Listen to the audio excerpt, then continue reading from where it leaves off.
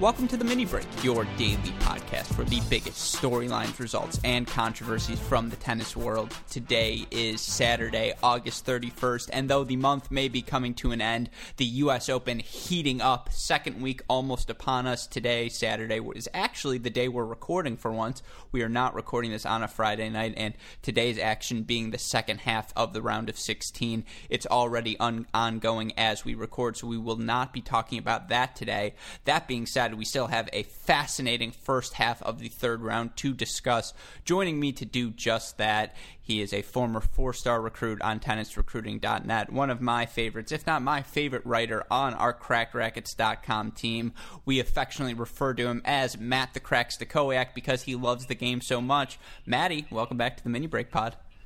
What's going on, Gruskin? We got a nice little weekend edition of the Mini Break here. I'm digging it, man. It's been a great, I should say, first week at the Open, and I mean, hopefully the drama can heat up a little bit more, and the second week can be just as good. Would have been weird if I didn't call you on the Saturday of a Grand Slam, right? We're going to have this conversation no matter what, so I figured we're part of the Tennis Channel podcast network now. You know, our reputation, the stakes a little bit higher. The least we could do is record this conversation because the action doesn't stop on the weekend at the U.S. Open, and that's half the fun of the tournament. Yeah, exactly, man. I mean, no way we could go throughout the Open without a weekend pod in there, so you know I'm all in.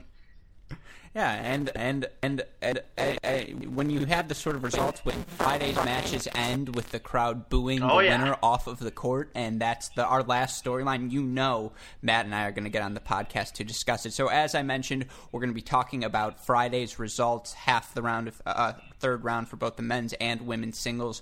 We are not going to be previewing today's action because it's already underway, but with that being said, Matt, the match I want to start with, probably the biggest upset of the day. In fact, I think it was one of only two instances where an unseeded player came up and beat the seed they were facing. Next-gen Australian Alex de Minaur, the 20-year-old, faced off with number 7 seed Kei Nishikori. And I know on social media, I think we let Jamie get loose, and he was saying, hey, Gruskin and Jamie called this upset on the mini break yesterday, so he's already bragged on behalf of us. But my question coming in, Alex de Minaur, a 6-2, 6-4, 2-6, 6-3 winner over the 7 seed. Are you that surprised by this result? I am not, man, and I completely understand why you guys called upset alert on that one. I mean, ever since the U.S. Open series started back in Atlanta, a few weeks ago, Demon's been playing great tennis, man. I mean, he obviously loves the hard courts. The grass season didn't go the way that he wanted it to. He's obviously not a fantastic clay court player at this point in his career yet, but he thrives on the hard courts, man, and this... Nishikori is always one of those guys that a lot of people pencil into the quarters of the slams always, right? He's always like a top 8 seed, and you always think he's going to make it to the quarters and then just bow out to either Rafa or Fed or whoever he gets in that quarterfinal matchup. But Demon, man, he's so sneaky and just so good that it's a matchup of similar game styles, right? I mean, both guys smaller. Interesting. They don't – it's not a huge clash of styles, and Demon just played cleaner tennis, man. I mean, if you want to look at some of these stats, I just think for Kei Nishikori, unforced errors tell the match, man. I mean, just way too many unforced errors, right? Completely, and let's start with the match since that's where you ended, but you made a lot of points there that I do want to follow up on in terms of this match. Yeah, you look at the results – Kei Nishikori, just too many errors in this one. 36 winners against 60 unforced errors, and that comes to back to what you said about clash of styles. I think that's a fascinating point. As I called you, and for our listeners, this is how production works at Crack Rackets. I literally called Matt about 30 minutes ago, said, hey, Matt, you want to hop on a podcast today? We might as well. And Matt was like, duh. And so that's how this came to be. But I was thinking, how do I want to approach this de Minaur Nishikori match? Because both of these guys in stature, de Minaur 6 feet, Nishikori 5'10", so they're not the biggest modern, player by modern standards. But the things that stand out, their quickness, right? They're both cutting off angles. They're taking balls early. They're beating you to the spot. And I think I would say Nishikori, his ball, it's heavier. There's more spin to it. It's got, de Minaur, more of a flat shot, stays low, gets through the court, but they penetrate the court in different ways.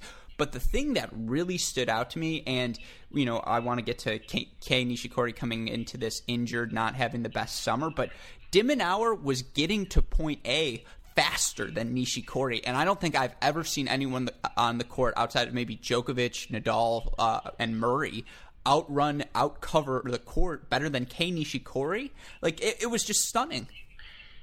Yeah, but you know what, Gruskin? It's interesting. I've had the pleasure of watching Demon up close and personal a few times, and he is so fast, man. I mean, your point was great. He was getting to the spot faster than Nishikori, but that doesn't surprise me. It really doesn't. This kid, every time I watch him play, I find myself saying, wow. I mean, he is tracking down balls that I can't remember. It really reminds me kind of Leighton Hewitt, who's obviously his mentor. Back in the day, a guy like Hewitt would just run down balls, and Demon does the same thing. He is incredibly fast. It's awesome to watch. I love watching him play. I still think de Minaur's ball a bit flatter than Hewitt's was, although I was pretty young when he was 8, 9, so I don't remember that clearly. Yeah. But getting to the point, I thought Nishikori did dictate a lot, and to what you were saying, de Minaur kept making that extra ball, forcing Nishikori into those 60 unforced errors. I also love how the stats reflect this. De Minaur moving 5 feet more per point, covering 49.8 feet versus Nishikori 44.8. And by the way, when you get over that 45 feet per point range, that's when you're starting to cover a significant amount of distance, just for some perspective. But you can see Nishikori realized he had to move forward. He had to shorten points, because if this was going to be a physical match, he wasn't the more physical player, the more gifted, at least physically, on that day. And I think you see that Nishikori comes to the net 42 times, converts 27 of them, versus de Minaur, who's only 10 of 14 at the net. For de Minaur, he kept attacking Nishikori both on the first and second serve, holding him to both 54 and 50% of serves won on those 2 points. He earns himself 16 break points, goes 8 of 16. Nishikori 5 of 9 in break points. And so to get back to what you were saying earlier in terms of the mindset of why we saw this as an upset alert, de Minaur did struggle. And, he loses first round to Gojowicz at the City Open, but that was 2 days, maybe a day after he had beaten Opelka and Fritz for that Atlanta title. He then goes to Canada, loses 6-4, 7-6 to Dan Evans, which, seeing how Evans played in his third round encounter, or at least getting to that encounter with Federer in context, not that bad of a loss. Then he does get 2 wins at the getting to the round of 16 before losing to an informed Nishioka. So yeah, that de Minaur was able to get his first ATP title this summer. I agree. That's the de Minaur component. But for Kei Nishikori, yes, he made 3 Grand Slam quarterfinals in the 3 slams in 2019 before the U.S. Open. He has a title on the season, but there was nothing in the run-up to this event to suggest he was healthy, that he was confident. And when you face a challenge as big as de Minaur physically, if you're hurting, that's the last thing you want to play. And I think that's why we were all able to circle this one, because it's the perfect circumstances where Nishikori, a little bit too banged up to really grind out. I think there was a stat, he was down 2-0, and he has come back 4 times in 2019. So obviously he's shown the ability to come back from when down. But when you fall 2-0 down to Alex de Minaur and you're hurting, it's always going to be so difficult to mount that comeback. Yeah, I mean, it's really not going to happen, man. And I mean, your points, yeah, you're correct. There was just nothing where, at least for me personally, where we would say Nishikori, this guy is a lock for the quarters this time. I mean, the only reason I brought that up is because, like you mentioned, he had made 3 quarterfinals, but yeah, I mean, he hasn't been playing that great of tennis leading up to this. Demon got his first title. We had been seeing him more, playing better tennis. So, just not a shock here. And just one last thing I got to say here, that first serve win percentage for Nishikori, only 54%. Points won when he gets his first serve in, it's not going to cut it, man. And, I think it goes both ways. Like, I don't think Nishikori, did nearly enough. He wasn't playing well enough to win that match, but we got to give some credit to Demon for putting returns in play and just being a nuisance on the court. So I think it's a combination of Demon really playing well, and Nishikori just, whether he's injured or, he definitely didn't have his A game, far from it. This is the result that we get. Not too surprising. 103-mile-per-hour average on his first serve, 85 on the second serve. Yeah, he was hurting, and you can't offer serves like that to a returner as good as de Minaur. And credit to him, and we can move on to our next match after this, but you look for de Minaur at his portion of the draw. So not only does he get to the fourth round here, but he's now going to match up with unseeded Grigor Dimitrov, who has had as picture perfect of a draw as he could have imagined, maybe making up for the fact that he's drawn, the gods. They realize we've given you Stan Wawrinka like 7 tournaments in a row. Here's a fourth round appearance for you at the U.S. Open gifted. And Grigor, a 7-5, 7-6, 6-2 winner today over Matrasek, who was the lucky loser ending his run. But Alex de Minaur is probably the favorite in this round of 16 match, and that is crazy to say about someone who's, 19, 20 years old? Yeah, I mean, you know who I'm picking. You don't even need to ask. You don't even need to ask who I'm picking in that match. But you know what, Gruskin, I will give you your credit because I got to do it. You're not right often, but when you are, I will definitely give you your props, man. You brought up the point before the tournament started. Could we see Grigor Dimitrov in the second week? And I said you were absolutely crazy, not a chance. Well, look what happened, man. You got me. You got me. I'm honestly blushing. I didn't expect that. For the record, that was not pre-scripted. I pre-script a lot of the GSP, or of the mini break. That's very kind of you to say, Matt. Look, the draw, it was just when you saw it, Coric was not healthy. That was clear coming in. It's the same thing with Nishikori. So for Dimitrov, it was literally, is he going to be the only guy in this section with legs? And I don't want to take away from Matrasek what he did or getting to the third round. That's a huge result for a guy like him. But if you're Grigor Dimitrov, you're like, give it to me. Give it to me. And Grigor, I think he got that win earlier today, maybe, or was that yesterday? No, that was a result from yesterday as well. So we knocked that one out. One other breakdown I want to do on the men's side. This was not an upset by any means. This was the result we probably expected. But the storyline of the day, number 5 seed Daniil Medvedev's match with Feliciano Lopez. Medvedev, a 7-6, 4-6, 7-6, 6-4 winner in a 3-hour and 19-minute, I don't want to say slugfest, but certainly physical battle in the late night New York, crowd. They were booing Medvedev. At one point, Medvedev snatched the towel rudely away from the towel boy when he got in a mood. That was inappropriate. That was totally unacceptable. I want to make that clear.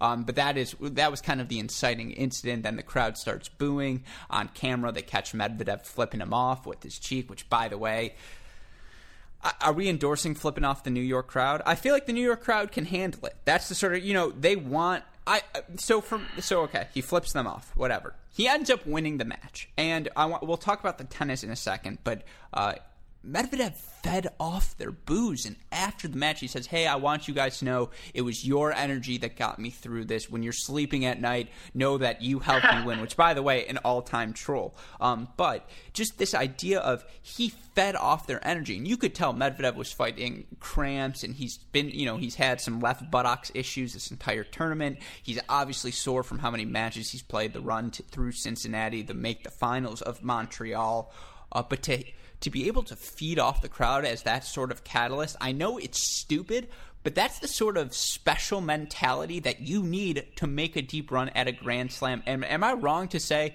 to see Medvedev clear this sort of hurdle mentally, it's almost a step in his development?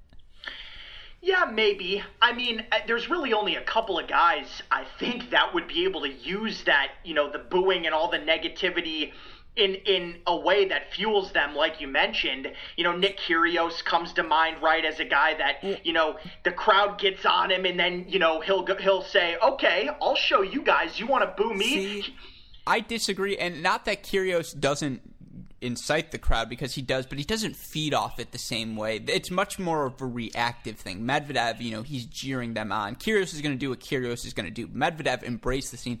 To me, the comp, and this is a huge stretch probably, but you know how when Federer plays Djokovic in a lot of places, the crowd is just automatically pro-Federer, and Djokovic kind of likes that and kind of fuels it, and he'll go down and then he'll get a break back, and he's kind of fist pumping to his box, he's going against the crowd, that's what that reminded me of, and it's special. Yeah, I don't know, man. To me, this situation just seems a little bit different. Joker never gets outright booed. It's even Lopez. It's not Federer. Right, exactly. And even in those matches, the crowd's on Fed's side, but Djokovic never gets booed. This was... I mean, not that I can remember. Actual boos? I think he's been booed before. I mean, I can't think of specific matches, but I know I've seen him booed before. I mean, it might have happened, but, this was just, it was interesting, man. I mean, Lopez was trying to, get the crowd pumped. This was just a crazy match, man. And I think there's two things at stake here, that I kind of want to talk about a little bit. Just one being the action of snatching that towel away from the ball boy. Inappropriate, okay? I didn't like that whatsoever. I don't want to see that. That's wrong. It's inappropriate. And I hope that, we don't have to see much more of that because, look, the ball kids are just trying to do what they got to do, man. I mean, they're out there working. There's no reason to treat them like that. So I think that was wrong. I completely agree. Just on that point real quick, I 100% agree. I think Medvedev agrees. I don't think he'd argue that the point penalty he got was wrong. And just to kind of speak to his character, I did appreciate at the end of the Medvedev match because, that he went to Lopez and say, hey, my antics, it wasn't about you. It was the crowd. Like, I'm sorry. Nothing was directed at you. And Lopez, kind of gave him a wink. It's like, it's okay. Don't worry about it. But I appreciated that gesture from Medvedev at the end. But not to be a Medvedev apologist because you're right. The ball thing, unacceptable. Yeah, definitely unacceptable. I did not like seeing that. But number two would be his post-match interview. Amazing. That troll was amazing. Now, that was awesome. I mean, I thoroughly enjoyed that. I'm so glad that he did that. That was great. And I really enjoyed that. So there's kind of... It's like two different things here, right? Like what he did during the match on the court, and I don't agree with flipping off the crowd either. I'm not a fan of that. Whether the New York crowd deserves it sometimes, I'm just, that's a whole nother issue, but I'm not a fan of that. Like, come on, man. Don't do that in the middle of a tennis match. You're on national TV. People are watching all around the world. Do not do that. But, man, afterwards, after he won, to troll the crowd like that was just... That was phenomenal, man. And we never see that either, right? I mean, I can't remember the last time a player in an interview on court kind of acted like that, trolling the crowd. I mean, I laughed so hard, when I watched that. I said this last night. It was great tennis, and it was even better television. And it's just so rare that in a meltdown like that, you see a player thrive and raise his level. And for Medvedev, you look at his performance, for a guy who was hurting, 27 aces against 8 double faults, makes 62% of his first serves, wins 84% of them, 63% of his second serves, 2 of 7 on break points. Lopez, 2 of 5 on break points, but so both of them efficient protecting their serves. Considering how often Lopez attacks the net, he goes 60 of 85 in this match. Medvedev did a great job scurrying around, making that extra ball, keeping Lopez honest. I saw a lot of times Lopez would hit drop volleys. Medvedev hits a little, bump lob over the backhand side. He had a lot of success with that. I mean, he scrapped. He clawed. He wasn't feeling his best physically, and we said this about Barty early in the week. I don't think Medvedev's played poorly, but it's when you're not feeling your best, those are the ones you have to find a way to get the job done, and it was the aggression with the serve again. For as skilled as Daniil Medvedev is at the baseline and as gifted as he is moving on a hard court, leveraging his length to track down extra balls, he's 6'6", and he can crank the serve like this, and that's half the game. Yeah, and I mean, we could talk for a while on Medvedev's tennis game. We all know. Look, he's a top 5 player now, right? I mean, the guy is phenomenal. We don't have to question, his on-court game. That's phenomenal. He's serving well, and he comes up clutch, man. I mean, he was down a break in that first set to Lopez, gets it back, gets into that tiebreaker, and just steamrolls them 7-1 in that first set breaker, hits like 3 aces in that tiebreaker. I mean, all the clutch points, throughout that match, many of them seem to go Medvedev's way, and that's just a credit to him. He has elevated himself to a top 5 position. He's the 5 seed here, and, we know how good he is, man. I love this guy. For 6'6", he moves better than some guys that are a little bit smaller than him. There's no question about it. So he's got the entire package, and, I just feel like while it was a great match, a lot of people are going to remember this match for some of the drama and the antics rather than what was actually the tennis that was being played. Because we know how good he is already. Yeah, Djokovic, Federer, Nadal, definitively the top 3 players in some order this season. And then look, depending on the point of year, Stefanos Tsitsipas, Dominic Thiem, Daniil Medvedev. Those were the guys this season. Daniil Medvedev has earned that number 5 next to his name, and you look at his portion of the draw. I mean, he matches up next with Dominic Koepfer, who's in his first major 4th round ever, the qualifier from Tulane, former college number 1, who we had the chance to interview earlier this week for the Monday Mini Break Pod, as well as released, I think, on our Cracked Rackets podcast. So you want to hear more about his story, definitely go check that interview out. And by the way, Koepfer, 6-3, 7-6, 4-6, 6-1 winner over number 17 seed Nicholas Basilashvili. Unbelievable for him. He's now inside the top 100. Obviously, a paycheck like this when you're a rising player makes such a difference now. And to be in the top 100, you're going to get into so many ATP events down this 2019 stretch, get a chance to really get yourself some points. But for Medvedev, the day off and then Koepfer, I mean, you hope he can get healthy because it's almost Djokovic time. Yeah, it is, man. And I think, I don't think he'll overlook Koepfer at all, but I see him cruising, to be honest. Whether there's a little nagging injury there, I think Medvedev will handle his business and get to that quarterfinal matchup with Joker, which I know everybody's going to be tuned into that, man. That's must-see TV. So hopefully a couple days from now, that'll be the matchup that we get. It's interesting because despite the shoulder issues, despite a little skirmish at his practice session where he's telling someone, "I'll find you," which, oh my God, Novak, come on. Don't take the bait. You're Novak. This guy can't touch you. But he looked great in his 6-3, 6-4, 6-2 win over Kuba. A lot more slice backhands than I expected. But still, Djokovic looked good, and he now is going to match up, I believe, with number 23 seed Stan Wawrinka, who was a 6-4, 7-6, 7-6 winner, ending the run of Paolo Lorenzi. That's going to be good tennis. We know what Wawrinka is capable of. It's just, can he put enough pressure on Djokovic to force Djokovic to crack? So, that's when I'm sure we're watching. Roger Federer plays his best match of the tournament, 6-2, 6-2, 6-1 over Dan Evans. He now matches up, I believe, with number 15 seed David Goffin, who was a 7-6, 7-6, 7-5 winner over Paulo Carreno Busta. Look, I've had from the beginning. I got Dimitrov right. I got De Minaur right. Think I'm going to get Goffin over Federer right, Matt? I do not. I do not think you're going to get that right. But you know what? If you do, I'll come right back on here, man, and give you your credit for that. But I don't think so. I don't think so. Yeah, no. Federer hasn't played great. I'll say that. He hasn't, but he did look much better against Dan Evans. I was happy to see that. Yeah. What is there to say about Roger Federer in a first week of a slam? Like, you know what you're going to get. It doesn't really start until now, and now it's Goffin time. He's got to turn it on because David Goffin has been playing well enough to beat him if he doesn't have his A game. And then, so, as we mentioned, top half of the draw, Djokovic, Wawrinka, Koepfer, Medvedev, Federer, Goffin, Dimitrov, De Minaur. I honestly like how that ended up. Yeah, it's interesting, right? I mean, it's definitely, for me, the Stan Djokovic, that matchup, I had that one. That was somewhat predictable. Obviously, Koepfer, I don't think anybody had him at this point. So he's definitely, that's a fresh face in there at the round of 16. And, Goffin, Federer, I think that was the matchup a lot of people had as well. But, yeah, De Minaur and Dimitrov, man, that was definitely a surprise for those two. Whoever wins that matchup, quarterfinals of the U.S. Open. That's crazy. A fun surprise, though. One I feel like we needed as tennis fans. For sure. So it's certainly fun, and it'll be a fun weekend of tennis. Not nearly as surprising.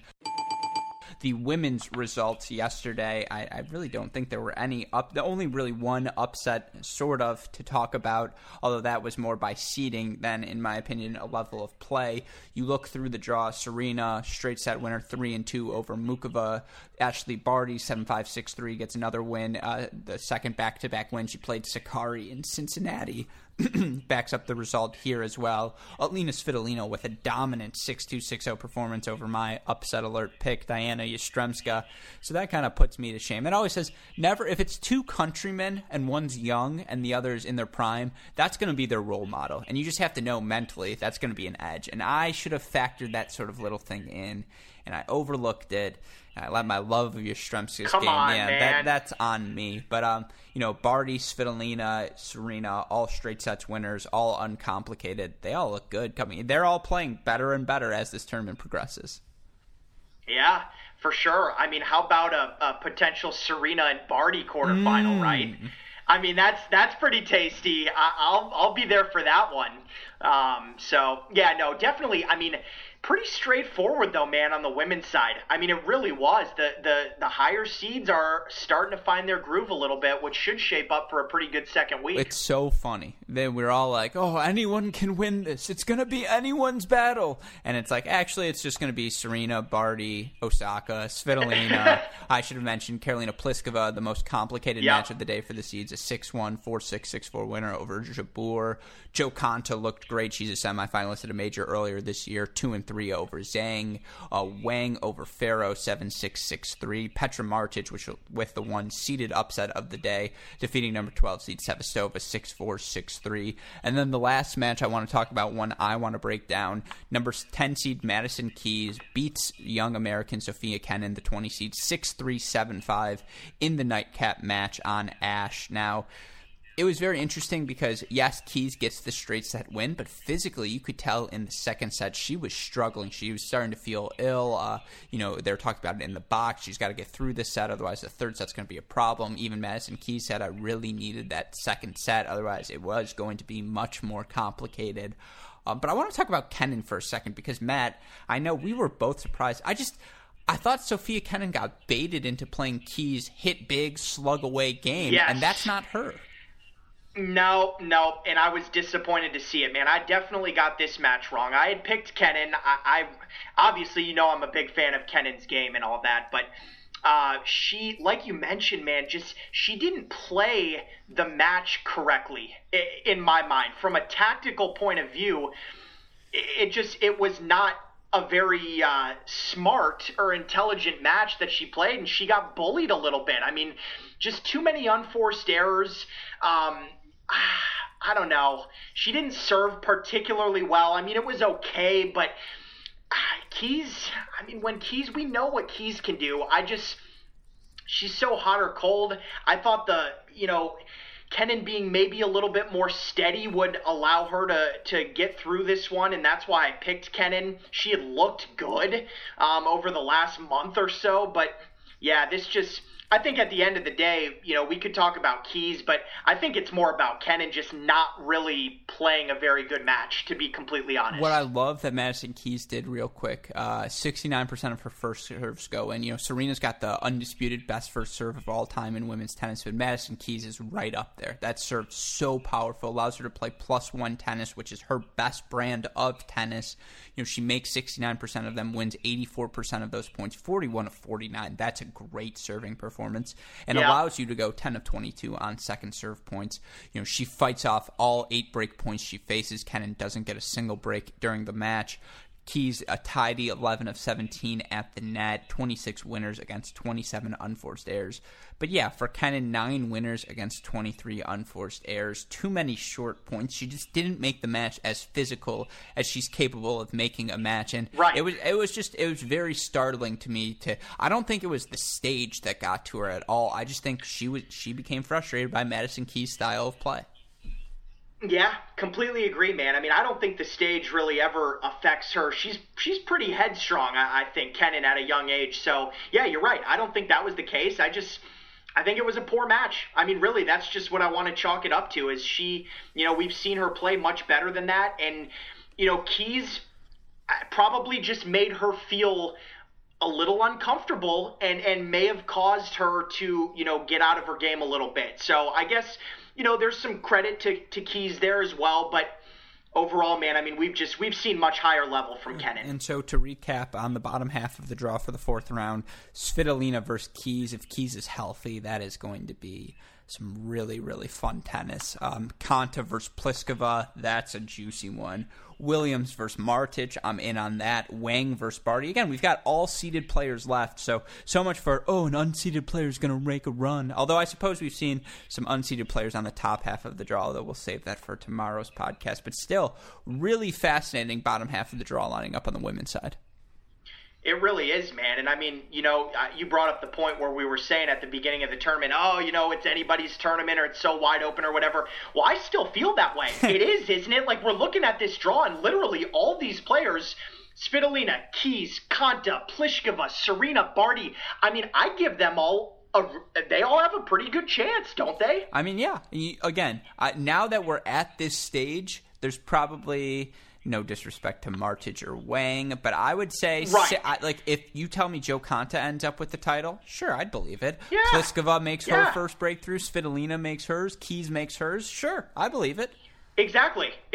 That's what I'm saying, man. So I think, that wide openness is still there. I think it really is, and we haven't even, the top half of the draw is playing, as we speak here. So I'm sure, with some of those players up top too, it's going to be pretty wide open. But they're also, which is going to be fun. They're also familiar, but it feels like for Svitolina, Keys, Konta, Pliskova, again, they haven't won a slam yet, so it's like it's someone new, it's fresh, and Barty, it's still fresh, Andreescu on the top half, and Osaka and Bencic, it's a really fun – it's going to be a very fun second week. And with that being said, if you've missed any of the action from the first week and need to catch up, check out our website, crackrackets.com. This podcast, the Great Shot Podcast, Cracked Interviews Podcast, we've been keeping them filled with content all week long to keep you guys up to date on your U.S. Open info.